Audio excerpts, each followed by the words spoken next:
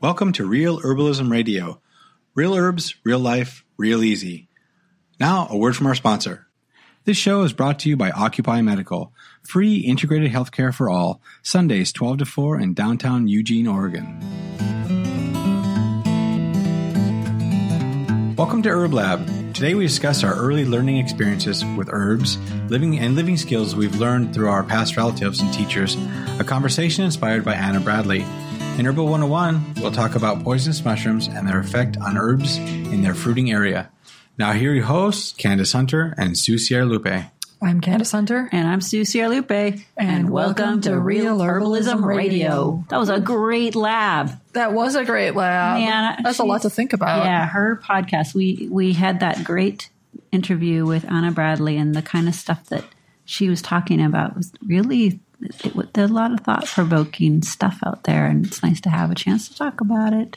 It was, yeah. You know, I got back out. Patrick and I got out into the woods just this last week after talking with her. Yeah. And we took the time to just sit quietly, Patrick, myself, and Jasper, our giant black dog. Yeah. And we Does all just Jasper sat there. sit quietly? He does, actually. Really? Without being asleep? At a certain point, he sat, and we all were sitting there, and it was a surprisingly busy day in the woods in that we'd seen quite a few cars, not logging trucks, but cars. And this was the middle of the week. So it was the last time, normally it's really, really quiet outside of logging trucks. And so we're out there and we're sitting there and we could hear in the distance-ish, like the mid-distance, we could hear something. And we weren't really sure what it was. I'm fairly certain it was probably a dog. Because eventually we heard that whistle sound that people make that I can't do. Can either of you do like? I'm not going to do it over the radio because Patrick will accuse me of peeking. It's that come here boy kind of thing. Yeah, that come here boy kind of sound. Yeah. So we heard that. It was just someone whistling, and then we didn't hear the sound of the rustling around that we had been hearing. So I kind of think a dog was fairly close to us, but not close enough to realize we were really that close. Right. And probably not close enough to realize that not only were we that close, but our dog was also with us that close. Nice. So, But either way, it was interesting. We're sitting out there and I was thinking, wow, in an apocalyptic situation, I can see where being in the woods, if there's zombies coming at you, could be somewhat disconcerting. Yes. As you paint that scenario, disconcerting is a very mild way of describing it. But yeah. Well, there's not a lot of room to move. If somebody's coming at you, you don't have a lot of space to swing a weapon. Or, right. True. It's fairly close. Yes. So it's like, how would you fight that? I mean, if it's one of the slow-moving zombies, then it's still quite dangerous, but much more realistic of being able to not be as freaked out. But if it was one of those fast-moving zombies, like 29 Days... Oh, yeah. I mean, that would be like, you wouldn't want to be in the woods at all that because they move so quickly and they don't worry about being, smacked in the face with branches and stuff like that. Whereas if you're trying to run from them, oh my God. Right. Yes. And for tips on that, please consult the Herbalism for the Zombie Apocalypse. Yes, thanks for writing that primer, Candace. That was great. Smooth. Nice segue. Yeah. Well, I was in the woods this weekend for a mushroom festival and took a great mushroom walk with this gentleman who's in charge of the Cascade Mycological Society here, and he was pointing out all these fabulous little mushrooms and lichens around the way. And then when it was my turn to give the walk, there had been a walk in between, and I was like, oh, great, I can tag on this one and this one. And when I came through, they were gone. Oh, my God. What, someone had picked the mushrooms? Someone picked them? I mean, I'm sure that the teacher in between the two of us had probably pointed them out. They're cat's tongue, the jellied cat's tongue, which is it's white on a dark log, right. Kind of obvious. You're not going to miss that. Right. I could understand where that one went, but some of the other ones had just been walked all over. It's because people didn't notice, and the crowds were pretty intense. Yeah, the Mushroom Fest gets really crowded even when it's pouring rain. Yeah, and they're not staying on the trail. No. So everyone that would be a case where staying on the trail is really, you need to. Yes. I mean, it's one thing to get off the trail when you're the only ones in the woods and it's like way far out. Right. But we always think of ourselves as this footprint is the only footprint. This is the only thing I'm leaving is this one footprint. And it just isn't that way. Right. When I was in college, there was a group that taught about how to go do, I can't remember the name of what they called it, zero influence camping. Yeah. Remember the ones they would go, one of the trips they did over spring break each year was to the Colorado River Valley. Yeah, I just remember the name of the group. I just don't remember much about it. Oh, it was a while wasn't ago. it zero? It was Woodawooch. Yeah, the Woodawooch group did. Woodawooch.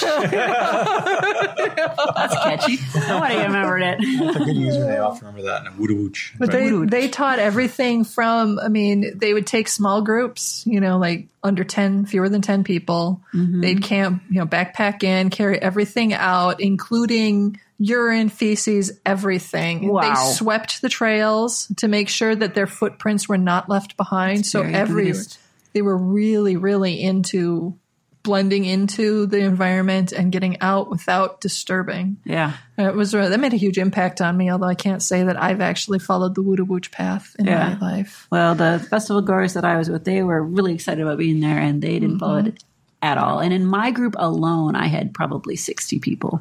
Oh, God, yeah. So how do you... Yeah, moving you 60 can't. people through the woods, you kind of need to stay on the trail. Yeah, and we did. And I was like walking over to see, okay, hold on. I'm going to see, I think there's some turkey tail over here.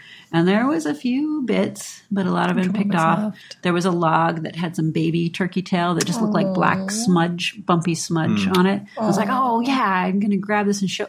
Gone. It was just gone. Oh, man. Frustrating. It was very frustrating. So you got stuck talking about bark and herbs.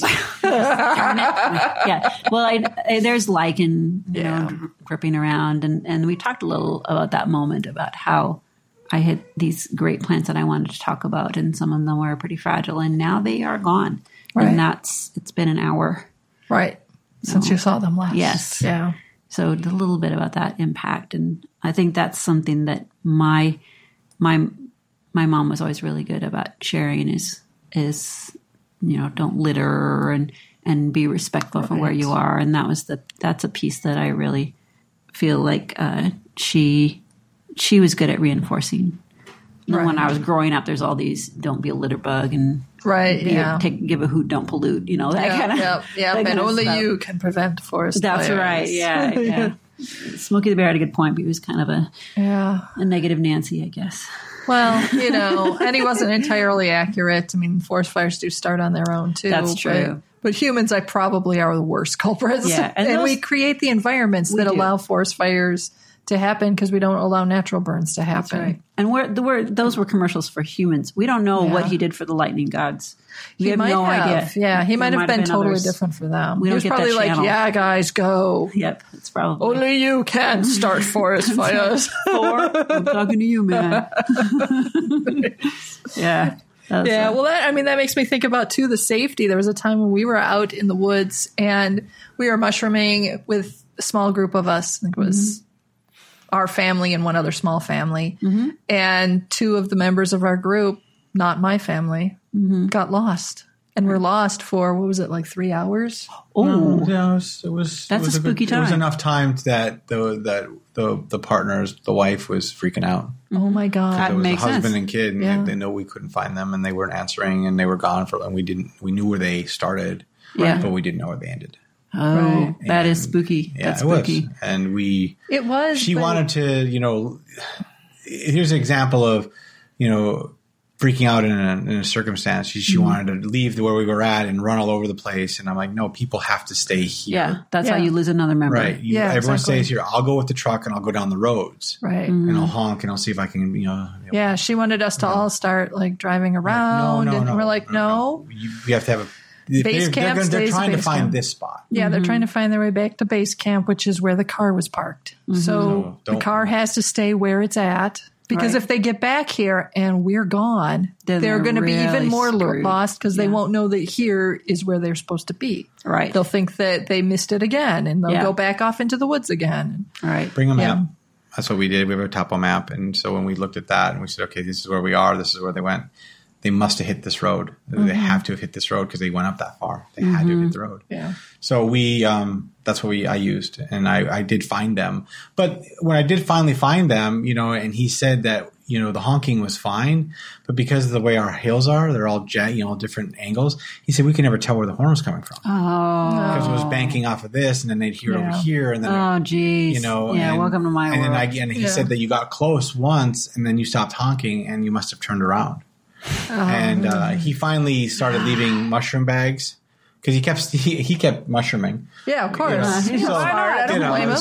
So finally he was leaving plastic bags, and I saw one finally. Oh, and cool. I was like, I know that's Aaron's bag. And then I knew it was on the right path, so I finally would find them. Mm-hmm. But that's that whole thing of just staying with your group and being cognizant of everybody that's there and communicating and recognizing your own skills in the woods. I mean, he should have been paying a little more attention to being cognizant of where he was. I mean, I go venture from the car farther away, but not really that far, and I keep an eye on, there's always part of me keeping an eye on the direction that's the car or the road or a discernible landmark. Like there's a couple large stumps that I've gone in the woods that we go mushrooming by, and I recognize them now because I see them every single year, and I keep my eye on that stump every single year because I recognize it.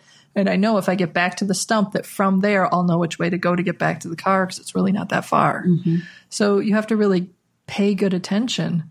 It's kind of like navigating in a city when you don't have a map, you don't have a cell phone or GPS or anything like that. You've never been to the city before, and you're just on foot walking around. Yeah, don't use the Starbucks as your triangulation devices. There are a ton of them. No, they're on like every fourth corner, so you get lost.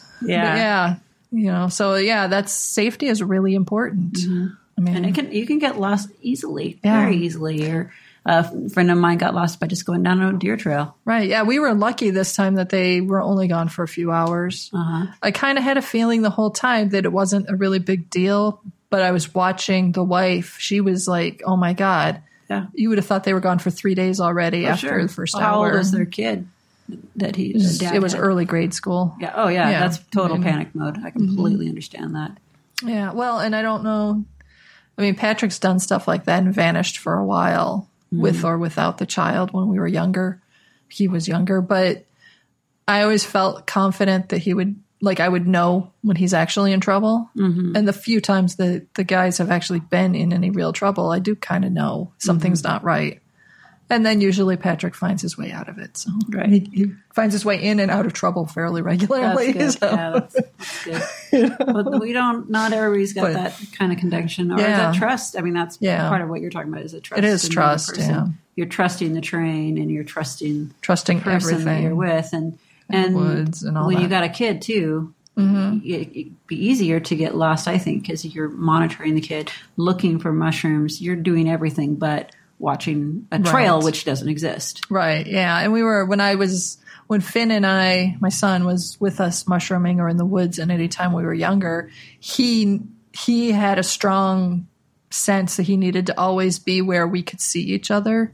He might be far from me, but he could always see me and I could always see him. And if he even got concerned that he couldn't see me, he'd shout out. And it was just sort of a natural thing for him. But most kids aren't like that. Well, kids are totally different. All kids are different. My youngest is really good about staying close. And then my daughter, she'll just disappear. Not so much. She'll just disappear. Yeah, she's got this idea. She's fine. Everyone's lost but me. Yeah. I don't know where you. I'm happy. Yeah. This is beautiful out here. I'm just having a great time. Right. Oh, gosh. Yeah. So safety in the woods is important. Staying on the trail, particularly when you're in national park settings or parks that are cared for. I mean, we go off the trail, but we're in the middle of BLM land and logging land where we have public logging land where we know we have the right to be, but there is no trail. There's no trail and there's very few people. Yeah. And it's not. And when you're out wildcrafting either mushrooms or anything. Anything, then making sure you're wearing clothes that distinguish you from.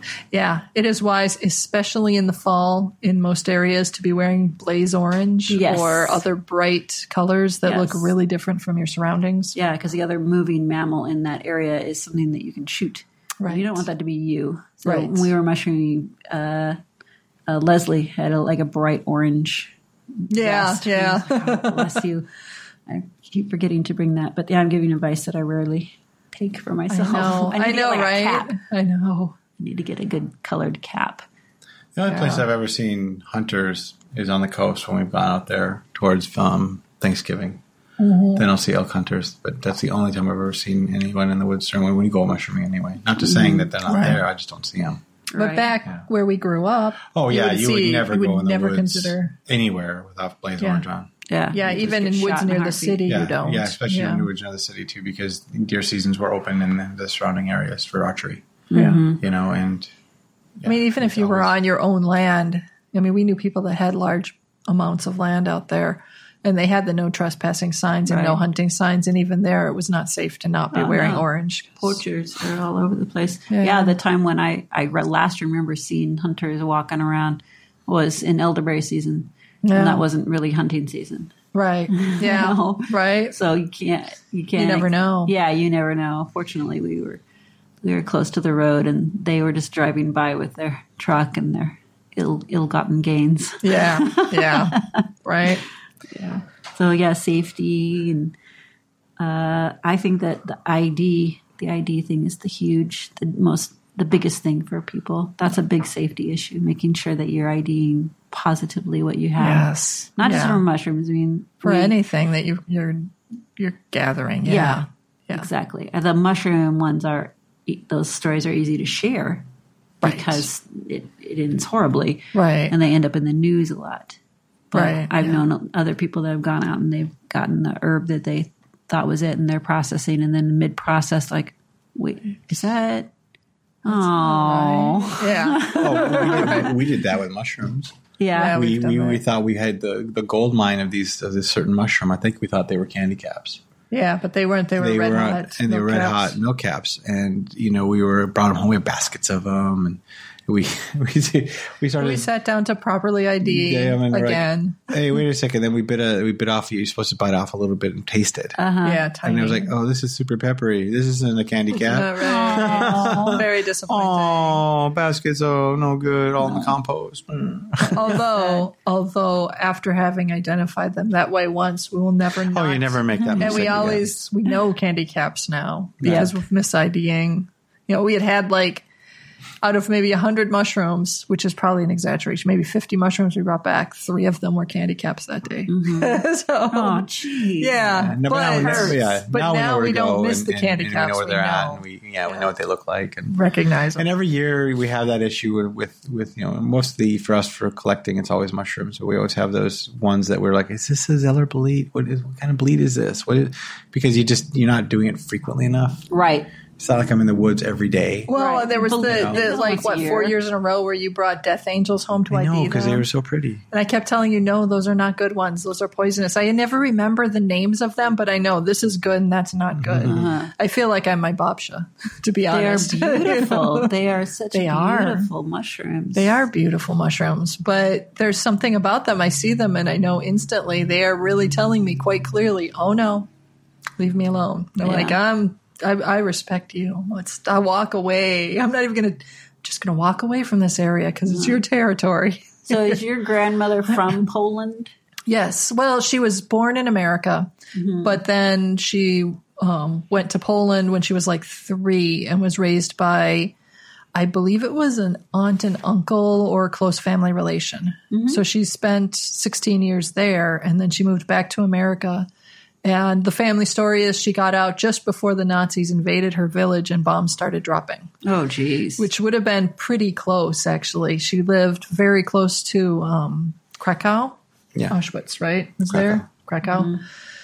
They're not the same, right? I don't know why I keep thinking Auschwitz and Krakow were both concentration camps. Right, but they're 2 different places. Yes, she was close to Krakow. So she was like within 20 miles of it. Her village was. And so she came to America and then spent the rest of her life here. Mm-hmm. And they would go mushrooming in the woods in the Detroit area, which was where she lived. Oh. Yeah. So they went. I know that my mom spoke of mushrooming as a youngster with her parents. Mm-hmm. She didn't learn. She knew Ones she called inkies, which we did not ever see in Minnesota. And so far, I haven't identified for sure what an inky is. Mm-hmm. And then there were shaggies, which are actually shaggy manes. Oh, okay. And in where I grew up in Minnesota, our neighbor's lawn every other year or so would sprout shaggies. And my mom would make me go and knock on the neighbor's door and ask permission to pick her mushrooms. And she would laugh every single year. Every time I did it, she would laugh. And she's like, you don't have to ask. I'm like, my mom said I have to ask. I'm so embarrassed. Yeah. And then I would go pick her mushrooms. Mm-hmm. And then we would have them, and they were really good. Nice. So, see, that's another good ancestral thing to always ask. Yes, always it ask. Is. Yeah. And it is good to ask permission even in the woods of the woods. Sure. I have found that I am far more likely to find like chanterelles or whichever mushrooms I'm looking for when I ask permission and I say thank you. Mm-hmm. And as I'm going through the woods, the words and the thought of thank you are just repeating over and over and over. And anytime I notice, how sometimes you're in the woods and you have some little song or some thought from the city and your normal life that just pops up and it starts to play. Mm-hmm. As soon as I notice that, I'm like, no, thank you, thank you, thank you, thank you, thank you. Mm-hmm. And it usually overwhelms whatever that other thought pattern was, and then I find more mushrooms. Nice. So as soon as I kick the city out of my head, I find mushrooms. Now it's time for a Real Herbalism Radio sponsor break. Occupy Medical is a free street reach integrated health clinic that demonstrates by example that healthcare really is a human right. We're an all-volunteer clinic of doctors, nurses, herbalists, and others working together to heal the community. What kind of donations are you guys looking for? We need vitamins, herbs, socks, toothbrushes, and, of course, good old-fashioned money. You can find a complete list of our needs and contact information at occupy-medical.org. Occupy Medical is a 501c3 nonprofit organization. Yeah. I'm taking a class with Howie as Columbine School of Botanical Medicines right now, and Yes, I'm jealous. Actually, I really wish I was taking that class too. I so want it. He's going to be teaching it for years. So. Yeah, I've heard a lot of people. I know a lot of people who have taken it. It's a physical assessment class. Yeah, and it includes things like tongue diagnosis and all that. Exactly. Right? Yeah, yes. I so want to learn that. I so want to learn that. Yeah, he'll be teaching it for years to come. But yeah, I had the same thing. Like I want to learn. Now I finally I get to have a class. But that's the thing that he's really focusing on is you ask permission before, they come in for an appointment to talk with you as an herbalist, but you ask permission before touching someone or putting your hands in their space or anything. You need to make sure that they know their body is their own and, lead with a question. Don't lead with an assumption. And that's the same thing. What the body is the earth body. Yep. And you're leading with your question. Yeah, it's the same thing with animals, too. When I do animal communication, I always ask for permission. I don't always ask it aloud so the humans around me hear. Mm-hmm. Sometimes I'm just asking the animal I'm going to be communicating with for permission to communicate. Is it okay if we do this? Right. Because if you don't want to be a part of this, I don't care what your human says. Mm-hmm. The humans, we have our own agendas. But, if I'm going to talk to Fred the cat and he's like, no, I don't care what my person says. This is what I want to do and I'm going to be who I'm going to be. And I'm not in this conversation. Right. Then I'm not going to touch the paw. Yeah, exactly. And I do occasionally. Sometimes I get that kind of response from animals and I'm like, okay, this is cool. I respect that. Mm-hmm. So then I have the conversation with the human about how, you're going to have to figure this out perhaps on your own because I think you've got a little mountain there and it's not going to change. So perhaps you need to change your expectations. Yes, that's true. That's a very good point. Well, one of the things that Anna talked about was her first plant, her first herbal plant. Do you remember what yours was that you first was like, this is medicine? Oh. Yeah, it's... Maybe yarrow was the first one where I heard stories from Dawn, who was my teacher and mentor at the time. And she was talking about, ways that she had used yarrow to do what at the time to me sounded like miraculous healing. Although now I'm like, oh yeah, yarrow can totally do that. Mm. But at the time I was like, oh my God. So there was a friend of hers who also worked. She was an RN and an herbalist, and she worked, I believe it was in a hospital with an emergency room, and it was like an emergency room tech guy or person. I'm not sure what nurse or whatever his job was. And he was coming over on his motorcycle to visit her and had an accident on the way over. And so he had scraped up his leg really bad. So he had all these like gravel and stuff in his leg. And I think it was his leg. And anyway, he got to her house and he's like, I'm not going to the ER if I don't have to. What can you do for me? And so she got the yarrow out of the garden and chopped it up. And over the course of the next, I want to say it was like 2 hours or something like that. Maybe it was 4 hours. They slowly extracted all of the gravel and bits of glass and all the crud that had embedded itself in his leg with the yarrow. And I believe it was just yarrow, but don't quote me on that. Right. Dawn, if you're out there, please don't. Astringent. But yeah, and he knew from experience, his own experience in the emergency room of, being on the caregiving side, that had he gone in there, it would have been easily an hour or two of waiting for them to slowly, painfully pick out all those little pieces. Yeah, you put some saline on, watch it rise, and then pick it out. And he said, so, I mean, that was, to me, that sounded like miraculous healing. And now I'm like, oh, yeah, that's something yarrow could totally do. Yes. I totally get that. Yeah, absolutely. Especially Dawn's yarrow, too. Oh, yeah. It's really powerful stuff. Really potent. Yeah. We get that sometimes. People come in with a splinter and like, can you pull it out for me? Do you really want me to pull that out? There's another option. I mean, you can if it's really, really deep in there, but you just get a good astringent on it. Yeah. You don't have to do it that way. No, there's better ways. How about you? What was your first? I think that my first really was witch hazel, just as it was, my grandmother always put witch hazel and everything. Yeah. And it was when I asked her about it, she was telling me that it was it was from a tree. Like, this is from a tree. This is liquid, from a tree. This white, this clear liquid is from a tree. Okay, Grandma. Yeah.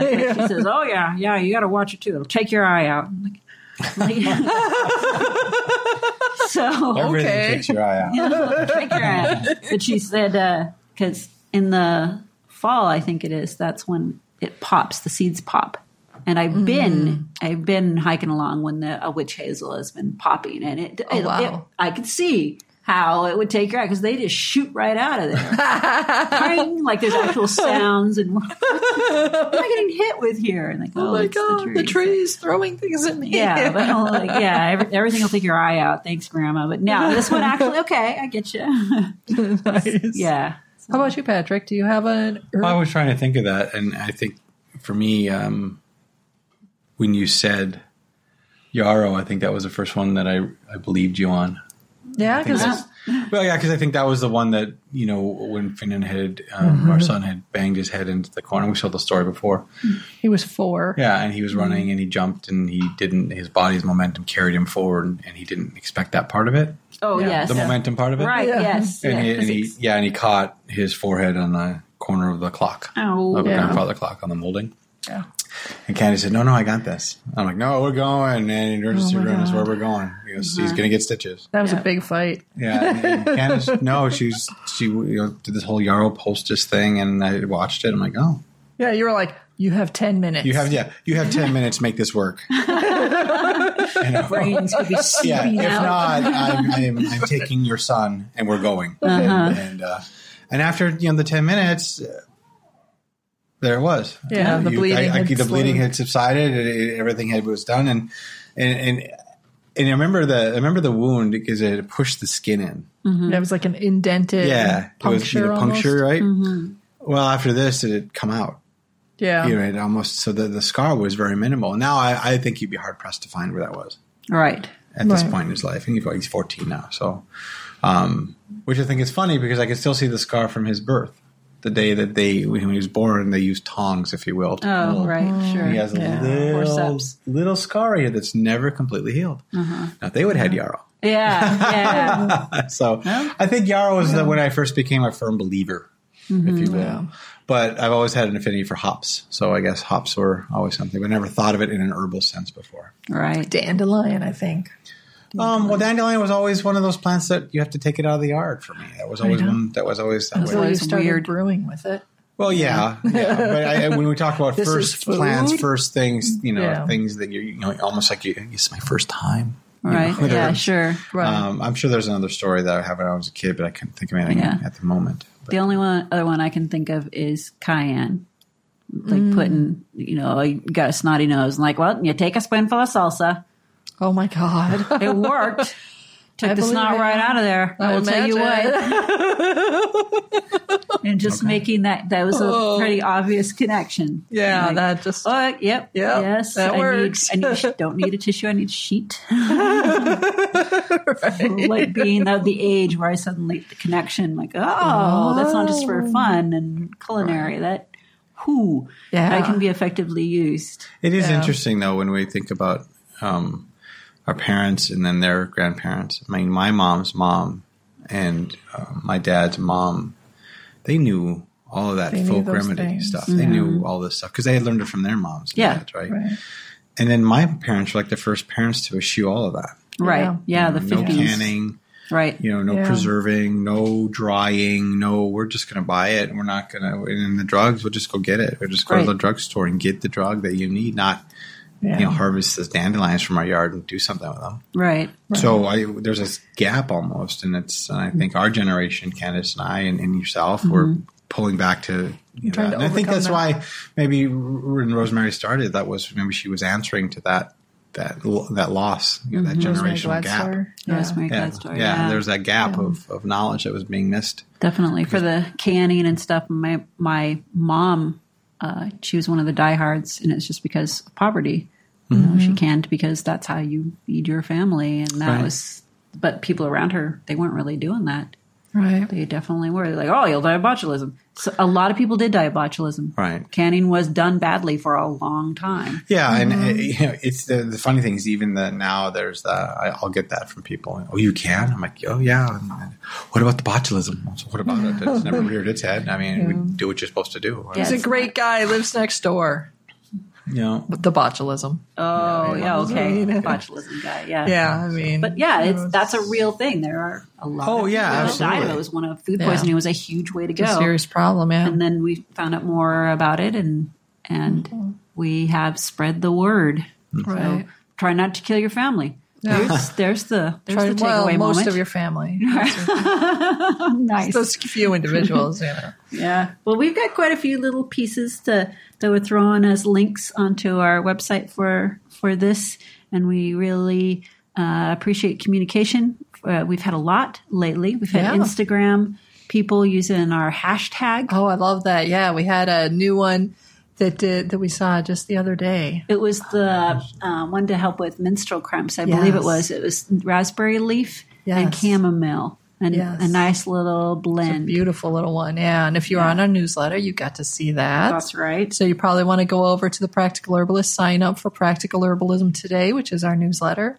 Yep. And especially if you're on Instagram, start posting some of your herbal adventures to the hashtag #ThePracticalHerbalist. Yeah. We'd love to share that with our readers. Yeah. Yeah, I wouldn't have necessarily thought of putting chamomile in to help with cramping. But it's a really good idea because chamomile is soothing to the stomach and the digestive system, and cramps really upset that. They do. And raspberry leaf has some of the similar things. It just tends to go further down. So now you're extending the amount. System. Yeah. Whole system. It makes sense. And see, that's the cool thing about those kind of conversations is you're like, there you go. Yes. That's pretty cool. Yeah. We also have Facebook.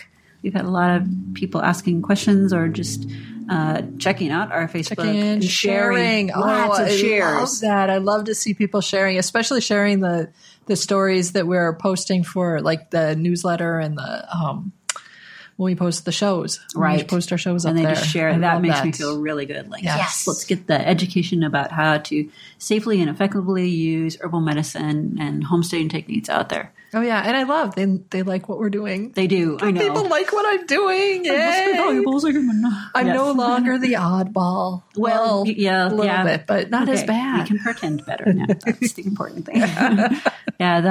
Please remember that we have a way to support us on Podbean. Yes, you can sign up for Podbean, be a sponsor. Yep. We love our sponsors. Yes, yeah, it makes doing what we're doing a lot easier. And with every time we get more sponsors and more support, then there's more stuff that we get to do. Yes, and please share positive comments and positive reviews for us on our on our iTunes. I know iTunes does it. Right. Patrick, aren't there? Does Podbean allow you to share reviews? Yeah, any of the distributors that we use, which is Podbean, Stitcher, iTunes, they allow you to do comments. So wherever you listen to Real Herbalism Radio, leave a comment. Yeah, please do. That would be so awesome. That will help share the word and get other people interested in listening. And our ebooks, we really appreciate the reviews that Amazon has available. Just put a little comment. We've got some fantastic reviews on some of our herbal folios. That feels so great. Yeah. Thank you so much to everyone who reviews those. Yeah, it's inspiring to us because we think, oh, okay, well, maybe we should write another one, you know. The print books.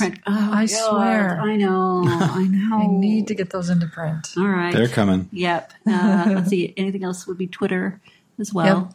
Twitter's a good one. But we really appreciate the support we've had this year and support the people that we talk to because they're wonderful as well. They're gracious enough to come in here and share their wisdom. And share their wisdom with us and you. Yep. So thank you very much. Herbalism 101. This is part of the show where Sue and Candace answer a listener question or teach you about an herbal definition or term covering basic to advanced herbal knowledge. If you would like the dirt on herbs, herbalism, or anything else related, you can send your question using our simple contact form at realherbalismradio.com/herbalism101. If we choose your question for the show, we will send you a free PDF ebook, Natural Nutrition by The Practical Herbalist, currently available for $4.99 at the Practical Herbalist store. Here's Candace and Sue to discuss this show's Herbalism 101 topic. Today's question comes from Melissa M. Melissa asks, "Good morning. I hope you and your team are well. I have a question and could not find where on your website to submit, so I apologize if this is not the proper format. I have a very large quantity of jack-o'-lantern mushrooms that pop up every fall in one place. In the spring, in that same area, is where my nettles grow. How far, if any, of a birth should I give this colony of poisonous mushrooms when harvesting my nettle? I really enjoy your show, even though iTunes messed everything up. Now I listen on your website. Thank you for the great information and support from you and your team." Melissa.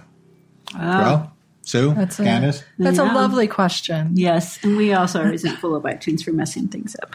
But it is a nice... But it's all rectified. It's all fixed. And, there was a really nice, warm, heartfelt comment. Yeah, I know. So, that's cool. But the basic question is, will her mushrooms that are poisonous affect her non-poisonous nettle herb in different seasons? Right. And my first instinct when I read it was, no problem. You'll be fine. In part because the mushrooms are in the fall and the herb is in the spring, but also in part because my understanding of how mushrooms work is that the mushrooms constituents, if you will not migrate to surrounding plants, flora, whatever.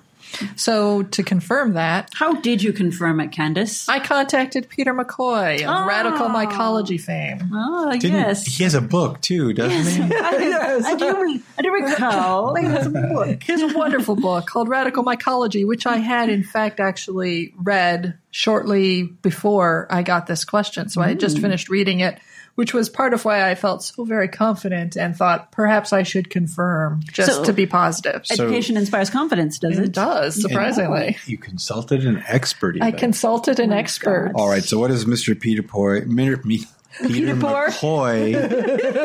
have to say about poisonous mushrooms? Peter said, and I quote, "The answer is pretty straightforward. Mushrooms do not pass their poisons on to nearby plants. The only way to get a mushroom poisoning is to eat a poisonous mushroom," end quote. Yes. So if you were to even dig up the nettle and the roots, let's say your nettle, you decided you wanted to harvest nettle roots, you're going to be fine. Just make sure you clean them off real well so there's no physical bits that you can see. Like the mycelium hanging off of it. Yeah, exactly. Right. Yeah. Which you'd want off anyway, because you don't want to tincture the mycelium from you don't want dirt in your tincture. Right. Or whatever you're making, so. Yeah, clean your stuff, people. You should clean it. Sounds like an herbal country song. You don't want dirt in your tincture. There's a mycelium in my tincture. Must be Friday afternoon we're recording this. So. What I think she's thinking about is bioremediation, the transference. There are some mushrooms that they grow in really toxic. Yeah, they soak stuff up and transform it. Yeah, and some of them just soak it up. Yeah. Some plants soak it up, like sunflowers will soak up the radiation. Right, and then you should not eat those sunflowers. Please do not. But from what I've heard, Chernobyl. But from what I've heard, like from the oyster mushrooms that they use for bioremediation, those are edible afterward. Yeah, that's what I heard. Which is amazing. Like an oil spill. Yeah.